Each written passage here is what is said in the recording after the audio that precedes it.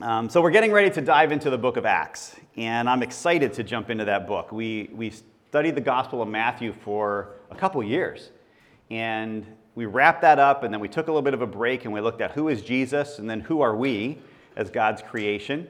And now we're going to dive into the story of the church, the story of us, our history. And I'm really excited for that. It opens with a message from Jesus, intros the disciples, and it highlights the ministry of this guy named Peter, right? Now, Peter's a brick. I love Peter. Actually, I probably shouldn't use the word brick, because Jesus didn't call him a brick, he called him a what? A rock, as a matter of fact, right? He's the one that's going to help build the church. And all throughout the book of Acts, you're going to have lessons and teachings from Peter. And Jesus said this about him in Matthew 16, verses 17 through 19. When they asked, who do people say that I am? Jesus said, then who do you say that I am? Jesus said, you are the Messiah. And Jesus responded, blessed are you, Simon, son of Jonah, because flesh and blood did not reveal this to you, but my Father in heaven. And I also say to you that you are Peter, but on this rock I will build my church, and the gates of Hades will not overpower it. And I will give you the keys of the kingdom of heaven, and whatever you bind on earth will have been bound in heaven, and whatever you loose on earth will have been loosed in heaven. Now, that's quite a statement. Could you imagine Jesus looking you in the eyes and going, listen, I'm going to change your name, Simon. I'm going to change your name to Peter, which means rock. And upon this rock, I'm going to build the church on you, Peter. Now, if you were Peter, how would you feel? Intimidated, right? Intimidated is a good answer. Well, how else would you feel? I mean, that's pretty cool, right? There's 12 other disciples around. There's masses around. Jesus looks at all the other disciples. He comes around to Peter and he goes, Peter, you're the guy that I'm going to use to build the church. It's a pretty amazing statement. And Peter is such a powerful personality, and he's the pillar of the church. Much of what you and I experience in our modern day church is because of the ministry of Peter. He's a pretty significant guy.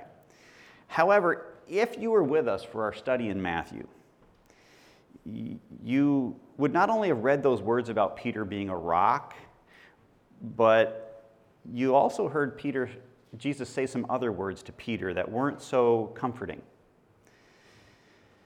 On the night that Jesus was betrayed, the night that he was going to be arrested, and then put on trial, and then eventually beaten and crucified, on that night, he called his disciples together, and he said this to them in Matthew 26, starting in verse 31.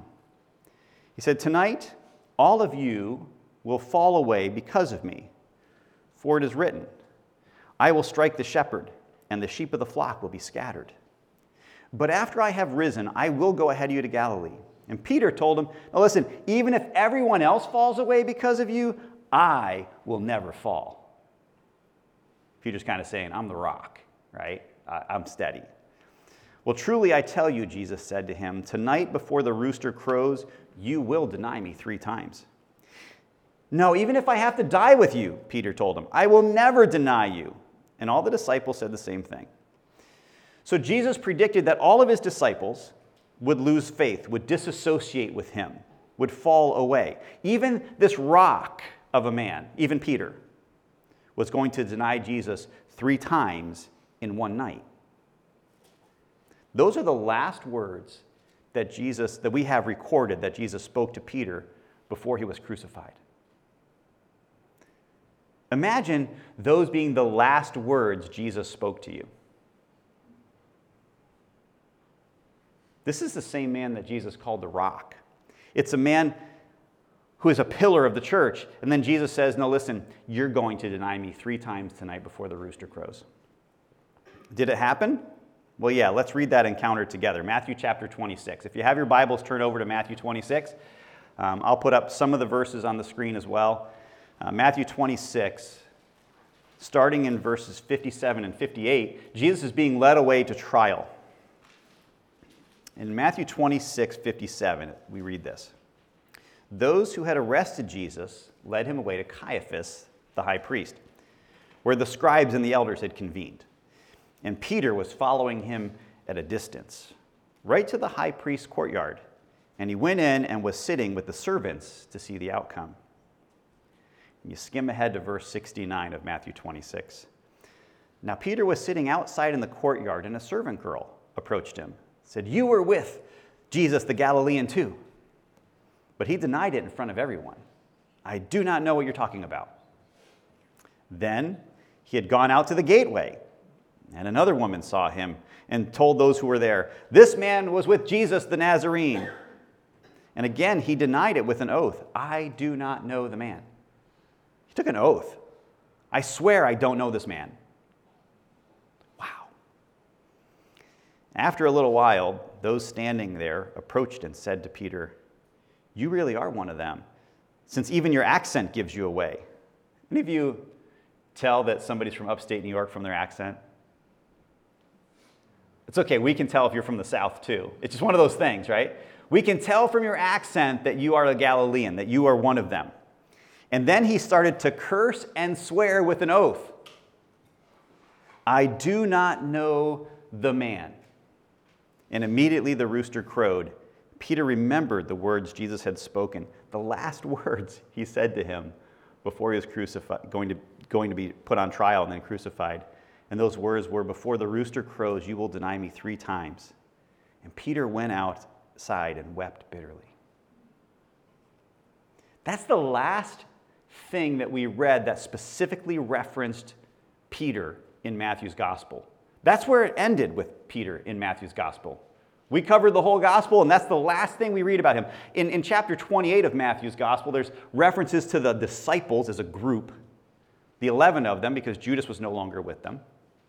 But they don't talk about Peter again.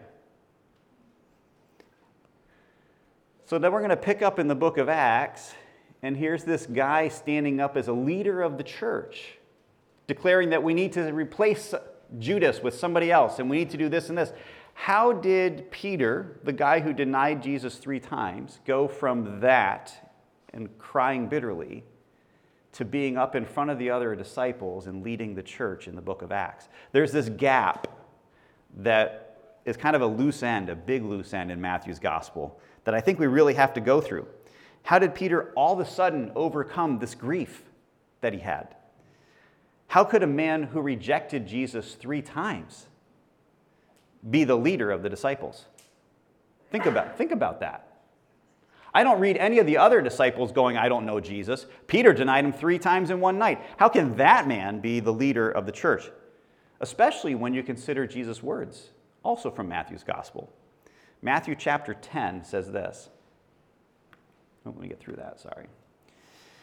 "Therefore, everyone who will acknowledge me before others, I will also acknowledge him before my Father in heaven. But whoever denies me before others, I will also deny him before my Father in heaven." Now, he said that before Peter ever denied him. That kind of leaves us with a problem, doesn't it? Because when I'm reading this, I'm going, okay, wait a minute.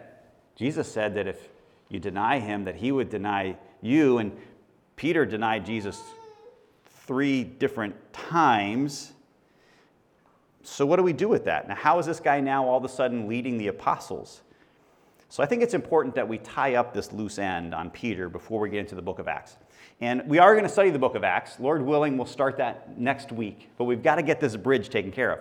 So can somebody tell me who is believed to have written the book of Acts? Not Paul. Luke. Can you tell me another book that Luke has written? The Gospel of Luke, right? Right. So let's turn to the Gospel of John, okay?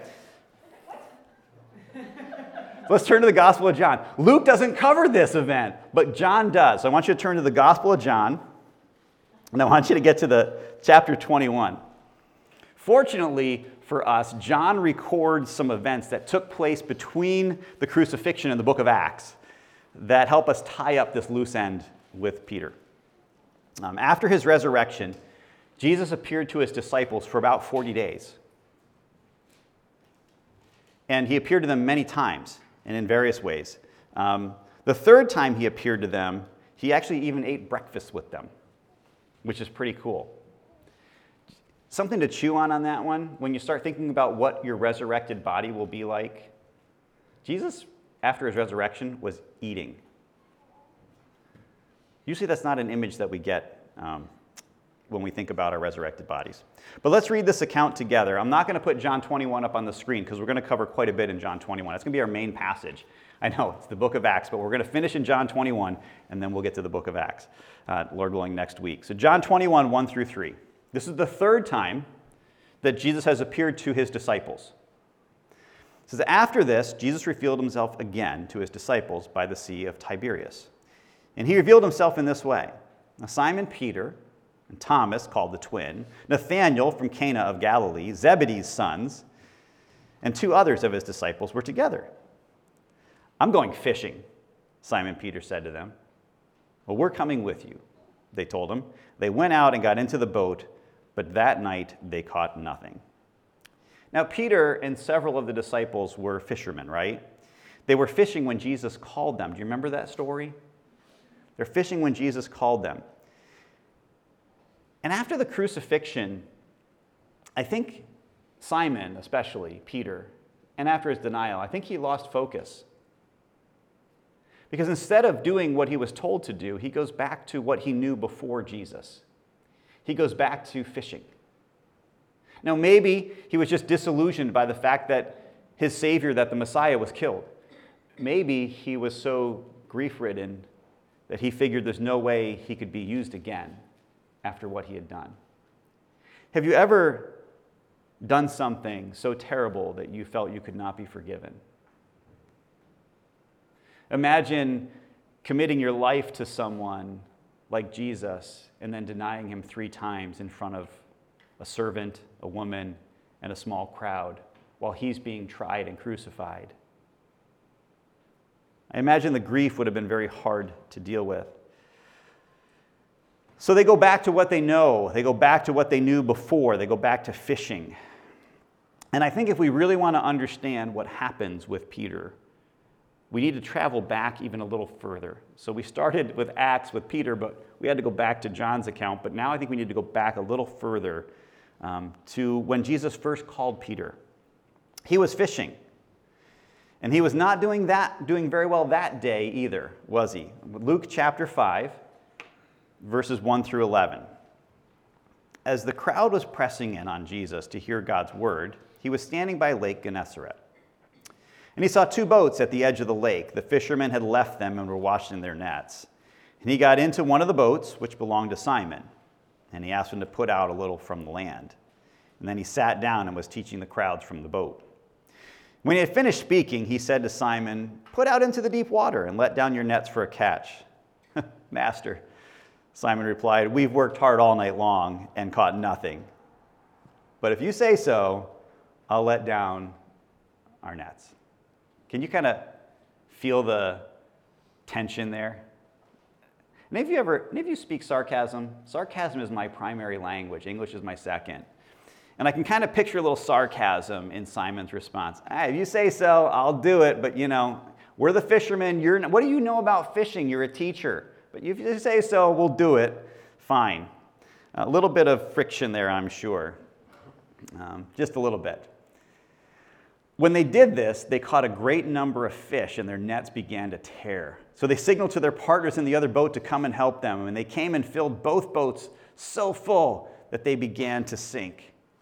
And when Simon Peter saw this, he fell at Jesus' knees and said, "Go away from me, because I am a sinful man, Lord." For he and all those with him were amazed at the catch of fish they had taken. And so were James and John, Zebedee's sons, who were Simon's partners. "Well, don't be afraid," Jesus told Simon. "From now on, you will be catching people." And then they brought the boats to land, left everything, and followed him. Jesus used a miracle to get Peter's attention. He happened to be with the sons of Zebedee at the time. They happened to be on the shore. They happened to have gone out and caught fish, tried to catch fish all night and had no success. And Jesus used a miracle to get his attention. After they had fished all night, caught nothing, Jesus, who was not a fisherman, told Peter to throw his net in the water during a time of day where you would not normally catch fish. And of course, the nets filled with fish. Peter's response was, "Leave me, for I am a sinful man." At that moment, he understood his sinfulness before a holy God. and realized that he was not worthy to be used by God. Jesus' response was not, okay. It wasn't, you're right, Simon, you're just too filthy. You're a fisherman. I can't help you. Jesus' response was, follow me. From now on, you're going to catch men. And Peter followed. So there was the miracle of the catch of fish, the response by Peter, and a call to the mission of sharing the good news. And Peter and his partners followed Jesus. Of course, they had no idea what they were getting into, right? I mean, think about it. Think about what took place from that day on. There's no way you can know what's going to happen. And can I just say this? The day you give your life to Jesus is the best day of your life, and you have no clue what's coming. But I promise you, it's awesome and it's great. And that's what they experienced. So let's go back to this third post-resurrection encounter between Jesus and the disciples after Peter's denial. And I want you to see the parallel. This is meant to take us back to that time of that calling. After this, Jesus revealed himself to his disciples, John 21, verses 1 through 11, by the Sea of Tiberias.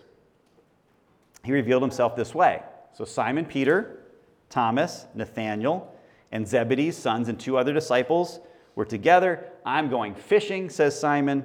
We're coming with you. They went out, got in the boat, but that night they caught nothing. You catching the parallel here? They couldn't make it more obvious. This is very intentional. This is happening this way.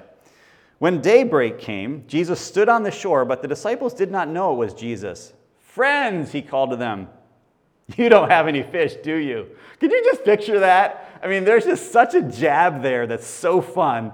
Yeah, you don't have any fish, do you guys? And they're like, yeah, no. It was a bad night. It was a really bad night. Well, cast your net on the other side, on the right side of the boat, and you'll find some. So amazingly, they did. And they were unable to haul it all in because of the large number of fish. The disciple, the one Jesus loved, said to Peter, it's the Lord. Now, who's the one that Jesus loved? John, right? So John says, it is the Lord. When Simon Peter heard it was the Lord, he tied his outer clothing around him, for he had taken it off. He plunged into the sea. And since they were not far from land, about 100 yards away, the other disciples came in the boat, dragging the net full of fish.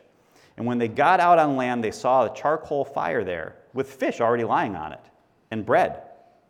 Bring some of the fish you've just caught, Jesus told them.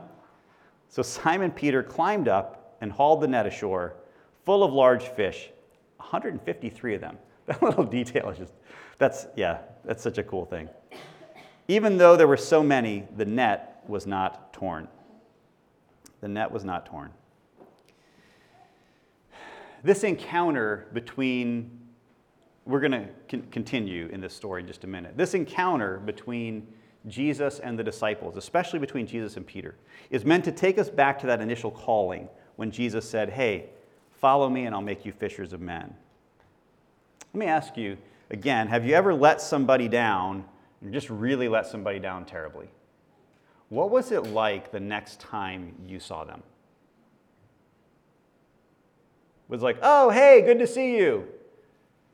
Isn't there like an awkwardness of, oh, yeah. Do I avoid them? Do I go apologize? What do I do with this situation now? It's just this awkwardness. That we call that the elephant in the room, right? Nobody knows what to do with. So this is the third time that Jesus has shown up with the disciples. The other 2 times, Peter was there as well.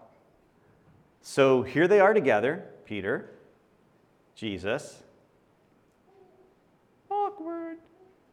The third time, this whole event takes place, and that awkwardness is going to be lifted. After emphatically stating that even if all the others fell away, he would not, he then denied him, and then even stating that he would die rather than deny Jesus, he ends up denying Jesus in front of a servant girl. Now, I'm not anti-girls. In this society, a servant girl was pretty low on the totem pole as far as social clout. He denies Jesus in front of a servant girl. If you climb up the social ladder, you get women higher than the servant girl, but still not considered up at the top of the list. Can we acknowledge that about their society? I'm not saying that's the way it should be. That's the way their society was. The second time he denies with an oath, it's to a woman. And the third time, it's just to a random crowd that happens to be nearby that says, yeah, you've got the accent, you're one of them. And he curses and swears. Meeting up with Jesus after that must have been extremely awkward, perhaps even embarrassing. And I'm sure that there was a lot of guilt and shame that Peter also felt as he looked Jesus in the eyes for the first time. And now it's their third encounter. The purpose of the miracle in John's gospel is to connect us back to the beginning and the initial calling of the disciples. Because often when we do something wrong, the guilt that we feel, the struggles that we face, the embarrassment that we have can seem so insurmountable that we forget what we're supposed to be doing. And we perhaps even believe that God can't use us anymore. And it's very easy to withdraw back into doing things that we did before we ever knew Jesus. And I believe that's what happened with Peter. It's very easy to lose sight of what we, the church even, are called to do. It's easy for us as churches to be filled with activity and programs and projects and even forget our calling. Or worse, we can become disillusioned or distracted by our work and just forget to do what we're supposed to be doing. I'm hoping that you're going to see in these parallels of Peter's life the parallels of our lives and of the church. Because the book of Acts and even Peter's life are about God using imperfect people to accomplish his work to build his kingdom on this earth. And that involves you and me yet today.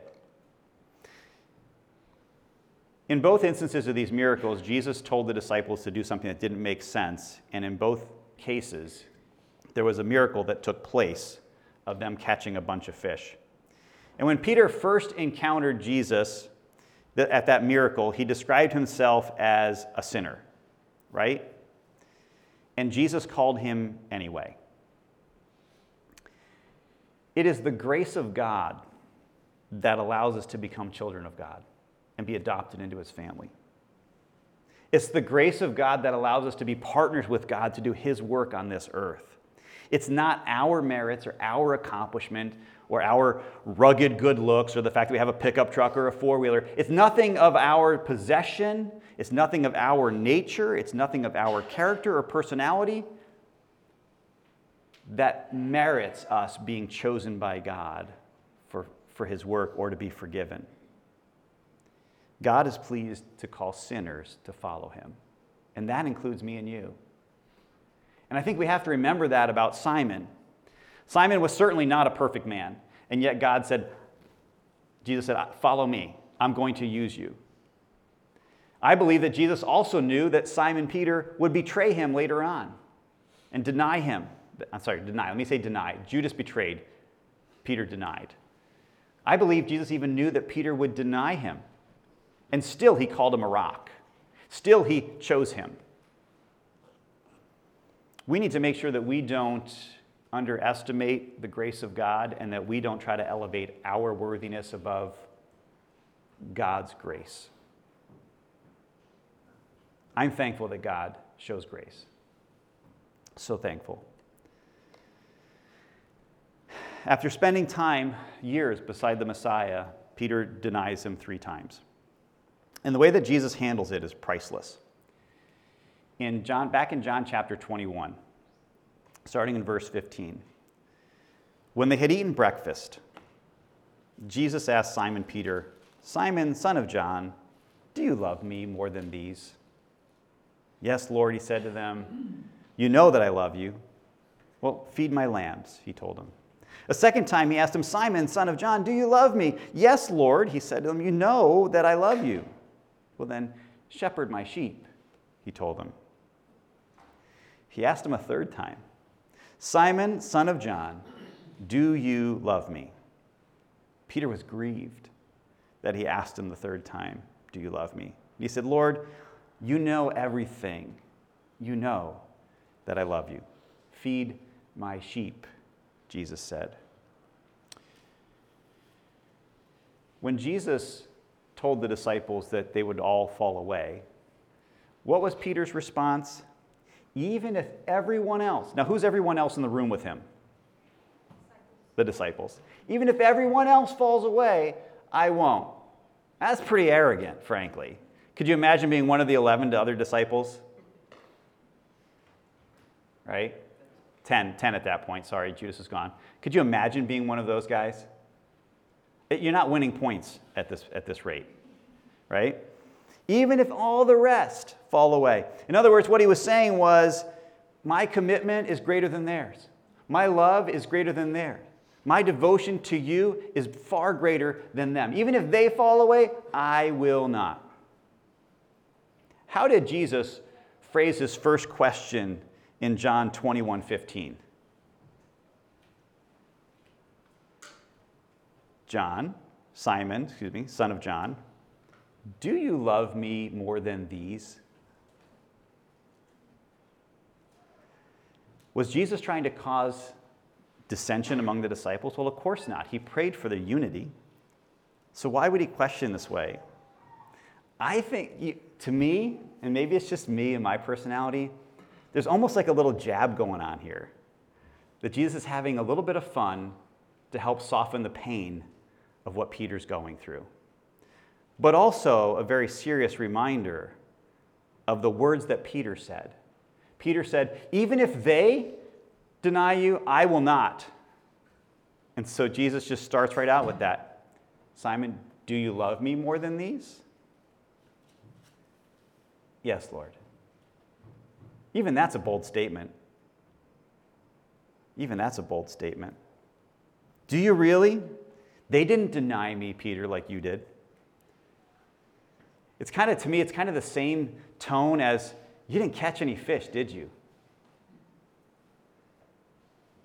Just a reminder. Sometimes we have to be reminded of our words just to understand how arrogant we can be. Isn't that true? Just so we can be humbled enough to understand the reality of our situation. I think we get some of the nature and personality of God in the way that Jesus interacts with Peter, and I love it. It's awesome. So 3 times Jesus gave Peter the same question, do you love me? It might seem a bit unnecessary, and Peter even gets grieved or frustrated with it, but there's a very significant reason for it, and I believe that that's restoration. The goal of this encounter was not to embarrass Peter in front of the other disciples. The goal was not to shame Peter in a shame culture, which is very much what they had, in an honor-shame culture. It was to restore Peter back to where he was called to be, the rock of the church. But I have a feeling Peter was not ready for that yet. That awkwardness of seeing the man that you swore allegiance to and denied 3 times on this 3rd meeting with him is approached 3 different times with the same question. It's very intentional as a restoration. Though once was enough, Jesus wanted Peter to know that he was aware of the 3 denials and still loved Peter and still forgave Peter. Peter was a sinful man, but Peter was also a forgiven man. He was restored. So you may ask the question, when did Peter ask for forgiveness? Well, we don't have a recorded prayer, but we know that after the rooster crowed, what did Peter go off and do? Wept bitterly, right? Psalm 51:17 says, the sacrifice pleasing to God is a broken spirit. You will not despise a broken and humble heart, God. I have news for you. You can pray a lot of prayers of repentance and not mean a single one of them. What God is interested in is not just the words that come out of your mouth, but the heart behind it. I believe Peter was a broken man. Peter's actions demonstrated his repentance. He was broken over what he did, and Jesus did not desire to punish him, but to restore him, to remind him that he was still loved and that his past was not going to keep him from accomplishing the work in the future that God wanted him to do. Any of you ever restore something? How many of you have restored something? What are some things you've restored? Furniture. Yeah. How many of us? We restored a desk. My wife and I restored an old desk that was her grandmother's. Furniture. And she did a chair. It was really cool. What else? A house. Nice small project. Yeah. How's that going for you? You guys are still happily married, right? Yeah, that's a test of a marriage right there. It really is. Yeah. Restore a house. Big project. Anything else? I remember restoring some moldings in an old house we lived in Oxbow, It was all painted over with like 6 coats of paint. My mom wanted to strip it all down and refinish it and restore it. And I remember helping her when I was a child. That was pretty cool. But I think the favorite restoration project that I had was with my brother. He had a 66 Volkswagen Beetle. Yeah, some of you are like smiling like, yeah, I know those cars. They kind of like to go down the road. They like purr when they go down the road. They're really fun. Well, when he got it, it was in pretty rough shape. Like he would take us to school. We would sit in the back seat, and there were wooden shutters for floorboards, and you could watch the road go by under your feet through the wooden shutters. They would not pass inspection today, right?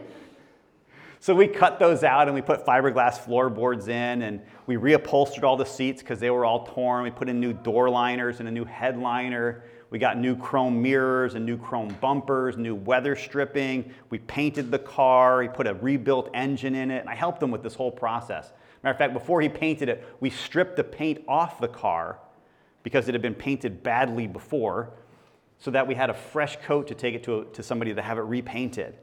We did all this work on it. It looked great. My brother actually gave that to me as a gift. It was his car, and I helped him during high school. Would you like to see a picture of it? It looked good. Right? That's Laura. I don't know who that dorky looking guy is next to her. But yeah, that was our Volkswagen Beetle. And it was a beautiful car. I went to take it to college, my first road trip with it. It caught on fire and burned to the ground. But you know, the goal of restoration is to take something that's broken and worn and repair it back to its original condition and purpose, right? The goal was to get this car back to the point where it was functioning as a car and could be used as a car and didn't look like a bucket of rust with holes in the floor. The goal of restoration is to take something that is broken or worn and repair it back to its original condition and purpose. And that is what God did for Peter, and that is what God can do for you and me. We all fail. God is in the business of restoring people. If God was looking for an excuse to punish or wipe us out, we've provided more than ample opportunity, let's be honest, right? Yet it's the nature of God to be compassionate. When God revealed himself to Moses, he said this about himself: Yahweh is a compassionate and gracious God, slow to anger and abounding in faithful love and truth, maintaining faithful love to 1,000 generations, forgiving iniquity, rebellion, and sin. There's the big 3: iniquity, rebellion, and sin. There's good news that forgiveness is available to all, no matter what we've done. Peter rejected Jesus. Maybe you have too. Grace is available to the broken and humble heart that repents. But I'm still struggling with a verse that we read earlier, the one from Matthew 10:33. The one that said, "Whoever denies me before others, I will deny him before my Father in heaven." Didn't Peter deny Jesus? How could he be restored? Is it possible that he has sinned so bad that he couldn't be restored? I think it's a great reminder that you can't take one verse out of the context that it's in or in isolation and form a theology. Obviously, this was not the case for Peter. Since we know that the words of Jesus are true, and we know that Peter did deny Jesus, and yet Jesus restored Peter and even ate with him, we must come to the conclusion that the denial mentioned in Matthew chapter 10 is about those who deny Jesus not just with their words, but with their heart and with their lives, and deny him to be the very Son of God. Those that live in defiance of him. In the context of Matthew's gospel, it was very apparent that that included the scribes and the Pharisees, the ones who took him to trial and crucified him. There are times where you and I will deny God in our lives, whether it's as just apparent as what Peter did to other people, or whether it's in the way that we choose to live. We may choose to deny God. That does not mean that we are beyond forgiveness and restoration. I believe even those that once denied Jesus as God can repent and be forgiven. And if you're in that situation, I want to encourage you not to believe the lie that you can't be forgiven and restored. Because to believe that means that your arrogance is far greater than God's grace, and you're not that big. If we're willing to humble ourselves, we can be forgiven. It takes repentance and acknowledging Jesus as Lord and following him. Now, it should be obvious, though, through all of this, in this area of forgiveness and repentance and restoration, that obedience in the first place is far greater than repentance after the fact, right? Think about it. Obedience in the first place is far greater than repentance after the fact. Matter of fact, Samuel said this. Oops, sorry, wrong way. Got to repent from that picture, right? Does the Lord take pleasure in burnt offerings and sacrifices as much as in obeying the Lord? Look, to obey is better than sacrifice. To pay attention is better than the fat of rams. Well, why would you bring burnt offerings and sacrifices? Well, that was to atone for your sins. Listen, yeah, God wants us to ask for repentance for our sins, but to listen to him in the first place is even better. And while the grace of God is available to all who repent, it's not something we should take for granted, right? Paul talks about this in Romans chapter 6, right? What should we say? Should we continue to sin so grace can multiply? I mean, if God's grace is so often, shouldn't I just keep messing up so I can experience his grace, right? No, absolutely not, Paul says. How can we who died to sin live in it? I think the story of Peter is a story for every one of us. If you left Peter at the end of Matthew's gospel, you would think about this poor guy who went off crying and you'd never hear from him again. If you picked up with Peter in the book of Acts and didn't know the story from Matthew, you'd think, wow, look at this great spiritual man. But in between there's this process of a guy who failed miserably, his Savior, who is now exalted to the position of head of the apostles and the church. And that process of restoration is not just for Peter. It's something that's available for all of us. Because we all sin. I love 1 John as a book. It's a fantastic book. You should read it if you haven't, study it.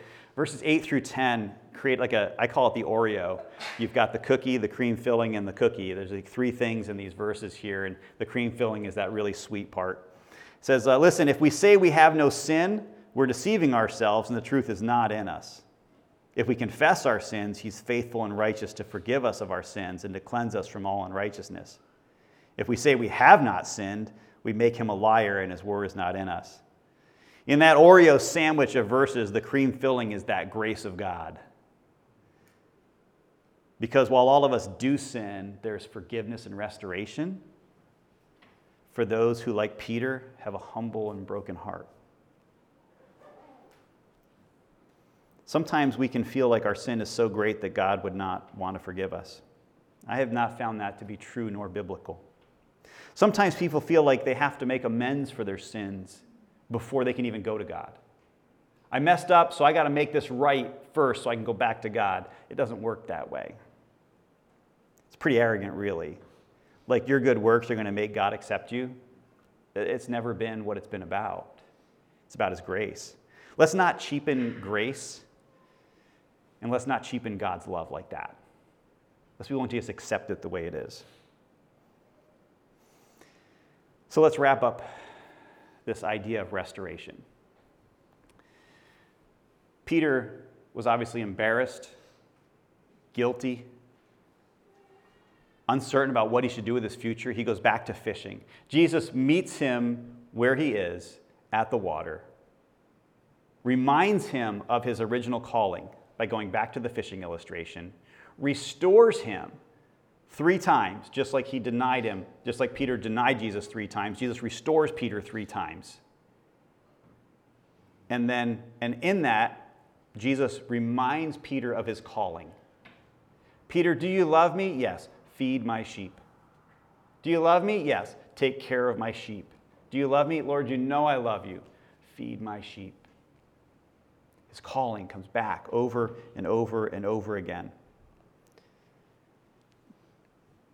Peter was called while fishing, and his calling was restored while fishing. And Peter reminded him and the other disciples that they were not to go back to life before him. They were not to go back to fishing the way that they knew it, but they were to go back to fishing for men, women, and children. They're to go back to sharing the good news of the kingdom of God, which is exactly what the book of Acts is about. It's about these men, including Peter, taking the kingdom of God to the world around them. That's the book of Acts.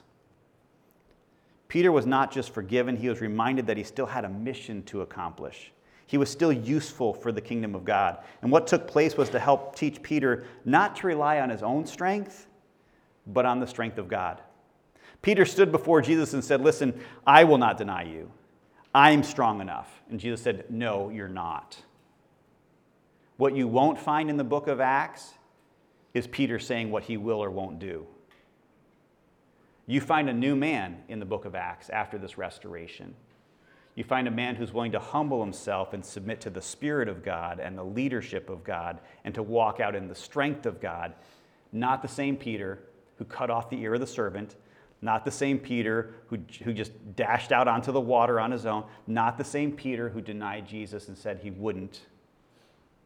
But a Peter who's willing to humble himself before God. This is the kind of person that God needs not only to lead his church, but to be his church. This is you, and this is me. This is what we are called to. Peter was a sinful man who followed Jesus, made a lot of mistakes, fell asleep when Jesus needed him most, denied him 3 times, but then led the church to accomplish the mission of taking the good news of forgiveness and acceptance through Jesus to the ends of the earth. And he's an example to you and me. We're all sinful. We all fail. We can all be restored. And God has a mission for each one of us to join him on, to share the good news of forgiveness and restoration to the world around us. And as we study the book of Acts together in the weeks and months and probably years to come, I pray that you'll come to a greater understanding of your calling and mission and my calling and mission. That God will renew the calling of his church, his people, to share the grace of God with the world around us. Let's pray. Father, we thank you so much that you choose to show grace and forgiveness to those of us who are willing to repent. Father, I'll be the first to admit that there is an arrogance that wants me to believe that I can do things on my own. And there's an arrogance and a pride that wants me not to admit when I'm wrong. But I thank you for your willingness to pursue me and to meet me where I am, to remind me of who you are, not to rub in my face that I'm a sinful man, but to offer restoration and forgiveness and mission and purpose. Father, I pray that as we continue to study your word, that we would also rely upon your Spirit to teach us, but also to live out the actions that apostles, that disciples are meant to live out. That we wouldn't just be reading in the months ahead about the acts of the apostles, but that we would also be forming the actions of the church today, and that your mission and your work would be accomplished through us. So forgive us, restore us, and then use us, we pray. Amen.